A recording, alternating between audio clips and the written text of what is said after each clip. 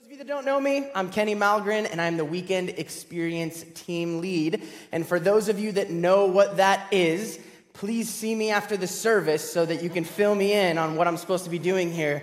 No, I'm just kidding. But I get the amazing opportunity to complete our Unchained series. And wow, I mean, it's been such a great series. We've had the opportunity to hear from so many people's hearts. And just to put this in a little bit of perspective for you, we started this series May 21st.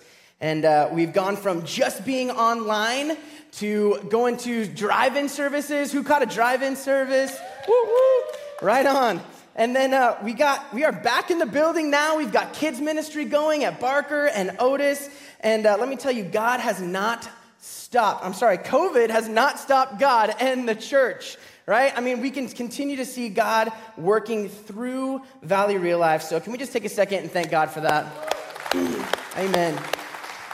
See, really, we can choose to focus on the negatives of the season, or we can choose to see that God is continuing to work, and it's all about our perspective. And that's what really we're going to be talking about tonight, is specifically our perspective in contentment. So as we continue to look in Philippians 4, if you've got your Bibles, go ahead and take those out. If you've got your Bible apps, awesome as well. Go ahead and open those with me. If not, no worries. It's going to be on the screen for you. Philippians 4, verses 10 through 13. Says this: "How I praise the Lord that you are concerned about me again. I know you have always been concerned for me, but you didn't have the chance to help me. Not that I was ever in need, for I have learned how to be content with whatever I have.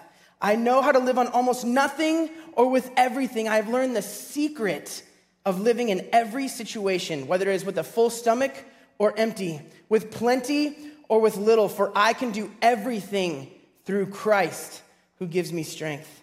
Man, so Paul is telling us he's got this secret, and I promise you it's nothing like Victoria's, okay? So it's nothing like that. We have these words from Paul, and if we think back upon the life that Paul lived and what he's been through, he's literally writing this letter to the Philippians in prison. This dude's been beaten for spreading the gospel. He's been stoned, not the Washington kind of stoned, right? He's been shipwrecked. He's gone from having everything to nothing, from these super high highs to these very low lows. Probably lows that none of us would ever be able to experience in this life. And yet he's saying he has this secret to being content in every situation. When I think of Paul, I think, in all that he has accomplished, I can't help but to think if Paul were to take the Enneagram test, the personality test, he would definitely be a 3. He would be the competitive achiever. Has anybody taken the Enneagram out there? Yeah, a few. Where are my 3s at? Come on, give me a shout out. Okay, 1, 2, 3. Okay, right.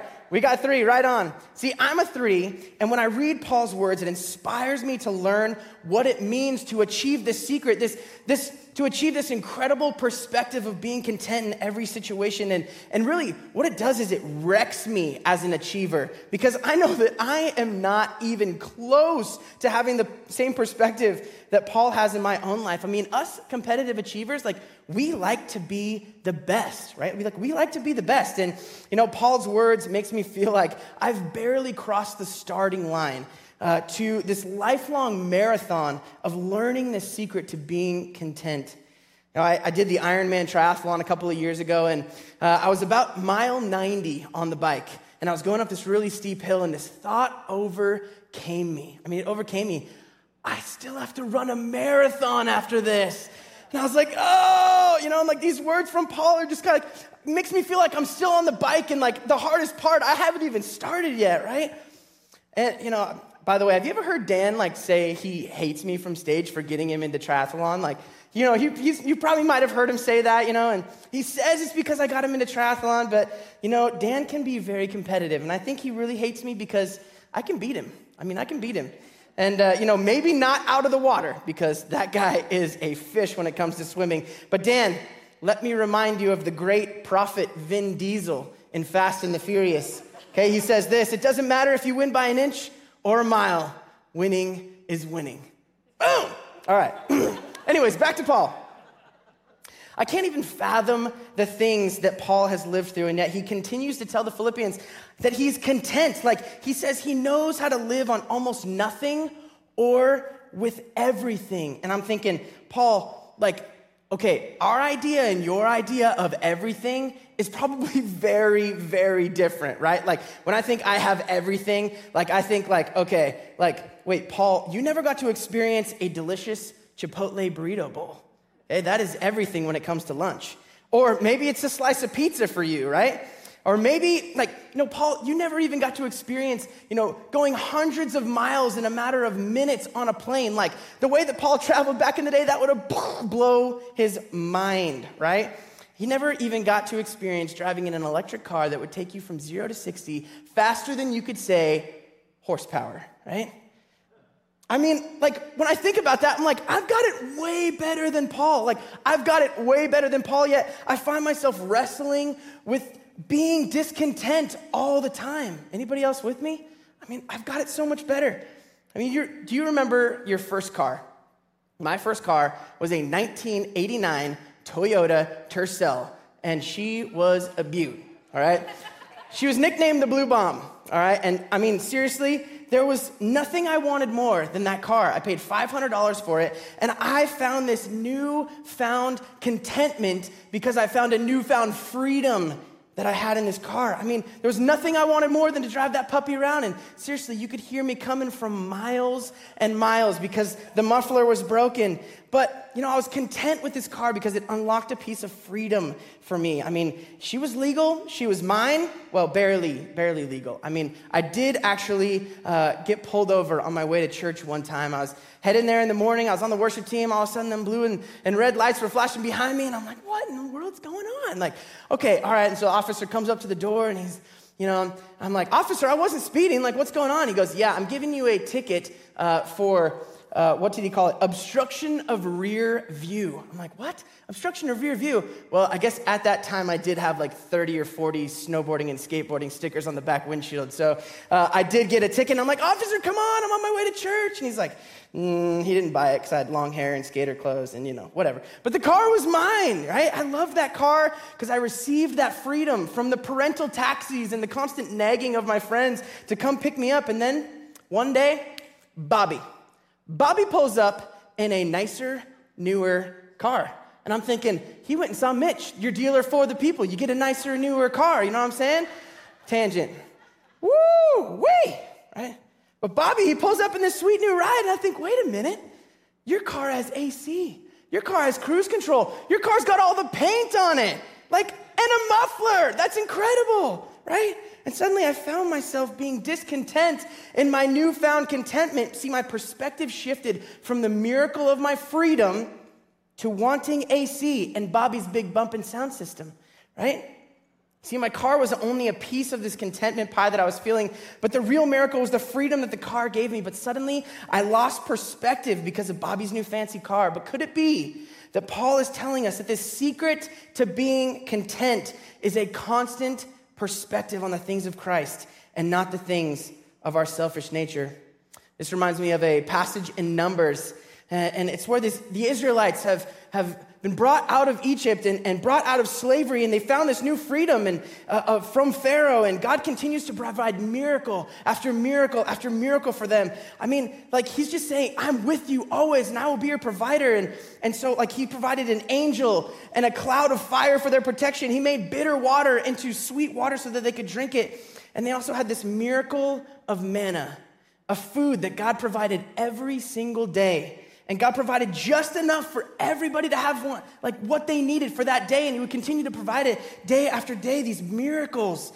And so let's pick up in verse 4, Numbers chapters 11, verse 4. Then the foreign rabble who were traveling with the Israelites began to crave the good things of Egypt. The people of Israel began to complain. Oh, for some meat. We remember the fish that we used to eat for free in Egypt. And we had all the cucumbers and the melons and the leeks and the onions and the garlic that we wanted. But now our appetites are gone because all we see is this manna. It's easy for us to look at this situation and go, you dirty, selfish, smelly Israelites. Like, how dare you be discontent with this manna?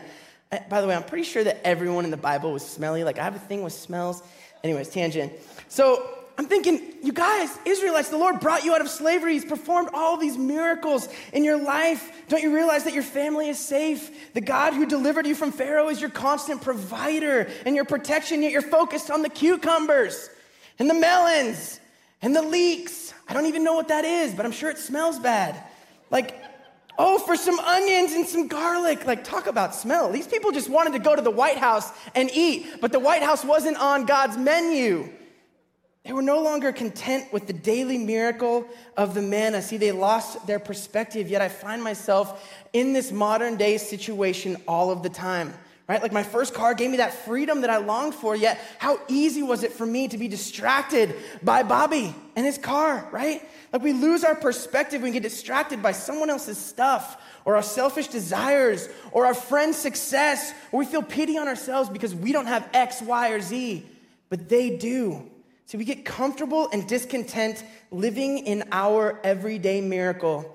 And if you don't think that you are living an everyday miracle and you call yourself a believer in Jesus Christ, I have good news for you.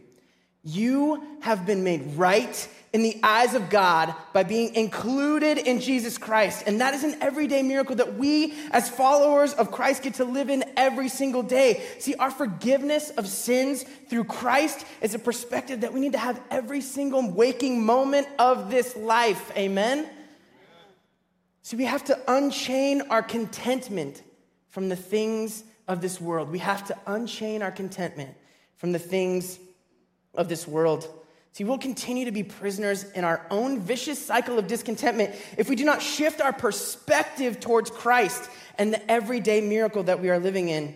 This kind of reminds me of a story in Luke where a paralyzed man had heard that Jesus healed people, and his friends heard, and so they said, we got to get our friend to Jesus. And so they took this paralyzed man and they brought him to the city where Jesus was, and Jesus was at this house, but it was super crowded. And so what did his friends do? They adapted. And they got up on the roof and they hoisted him up. And I'm still to this day baffled by what they did for this guy. And they punched a hole in the roof and they lowered him down right in front of Jesus. In Luke 5:20, it picks up saying this: seeing their faith, Jesus said to the man, young man, your sins are forgiven. And I'm pretty sure all of his friends are like, what? Jesus? Did you not see the ropes? The dude, he's paralyzed, he's not moving. Did you mean to say healed, not forgiven? He said forgiven. But verse 21 says, but the Pharisees and the teachers of the religious law said to themselves, who does he think he is? That's blasphemy. Only God can forgive sins. Jesus knew what they were thinking, so he asked them, why do you question this in your hearts? Is it easier to say your sins are forgiven or stand up and walk? And right at that moment, you think that Jesus would have just done a mic drop because that was an awesome answer. But we have to remember that Jesus had not defeated death yet. So he goes on to say, so I will prove to you that the Son of Man has authority on earth to forgive sins. Then Jesus turned to the paralyzed man and said, stand up, pick up your mat, and go home. And immediately as everyone watched, the man jumped up, picking up his mat, and he went home praising God, and everyone was gripped with a great wonder and awe, and they praised God, exclaiming, we have seen amazing things today. You see, Jesus had a perspective of eternity, not the here and now, not the flesh and blood, not the things of this world. I mean, the Pharisees, they didn't even care about this man. All they were concerned about is trying to trap Jesus. But Jesus immediately responds and says, which one's more important? Which one costs more, forgiveness or healing? Which one is eternal? Which one matters most? See, Jesus' answers all along was the forgiveness of sins and being right in the eyes of the Father. That is what he's saying is paramount. But he displayed his power anyways because he wants them to know that the one who has the power to heal has the authority to forgive. The one who has the power to heal has the authority to forgive. See, Jesus' perspective was on forgiveness, not healing. It was kingdom focused. He knew he was there to do his Father's will. His mindset was on eternity. He says, forget about the leeks and the garlic and the onions and remember that you are a forgiven child of the Most High King. The crowd went off proclaiming that they had seen amazing things today, and they are right. But I think they had no idea because our God, Jesus Christ, was about to perform one of the most amazing displays of love that this world has ever seen. The most amazing display of love. See, the same guy performing the miracles of healing would be the same guy that is nailed to a Roman cross, dying for our sins so that we could be made right in the eyes of God. And I think if they knew what we knew now, they'd have a different perspective on that miracle, because truthfully, they hadn't even come close to seeing Jesus' love yet. They hadn't even come close. But we have. We know the story. Jesus exclaimed, "It is finished," and he was buried, but on the third day he beat death and he raised to life so that we could be included in Christ Jesus and made right in the eyes of the Father. People, let me tell you, I have seen amazing things today because I am included in Christ. I am above ground and I still have breath in my lungs, and I realize that because of that, my God is not done with me yet. I am a living and breathing miracle, and let me tell you, so are you. So are you. You see, Christ-like perspective is the only way to achieve true contentment. Christ-like perspective is the only way to achieve true contentment. Back to Philippians, Paul ends the chapter with this in verse 19. He says, "And this same God who takes care of me will supply all your needs from his glorious riches, which have been given to us in Christ Jesus." Paul took his cues from Jesus. He understands that if we focus our minds on a Christ-like perspective, that being forgiven and included in Christ is paramount, that God will take care and supply all of your needs from his glorious riches. And how do we have access to these glorious riches? It's through Jesus Christ. Jesus is saying that forgiveness and inclusion in him is the most important thing. It's more important than you being healed. It doesn't mean that he won't heal you, but it's not as important as you being made right in the eyes of God through Christ. We often wake up every day living in our stress and our anxiety that this life brings. We can get caught up in taking advantage of God's grace, seeing things through a lens of discontentment because of the things that we need. I mean, honestly, Lord, there's some times where, Lord, I need a job. Lord, I need food on the table. Lord, I need my children to behave for one day. Lord, I need peace in this situation because I don't think I'm going to be able to get through it if I don't. Lord, I need healing. Lord, I'm waiting on my miracle. But if we look at the perspective of the paralyzed man, we all thought his miracle would be healing, but truly his miracle was his forgiveness of sins. His miracle was the kingdom. His miracle was eternity. In Matthew 6:31, it says this, Jesus says, "Don't worry about these things," saying, "What shall we eat? What shall we drink? What shall we wear?" These things dominate the thoughts of unbelievers, but your heavenly Father already knows what you need. Seek the kingdom of God above all else and live righteously, and he will give you everything that you need. As we close, I want to leave you with this thought.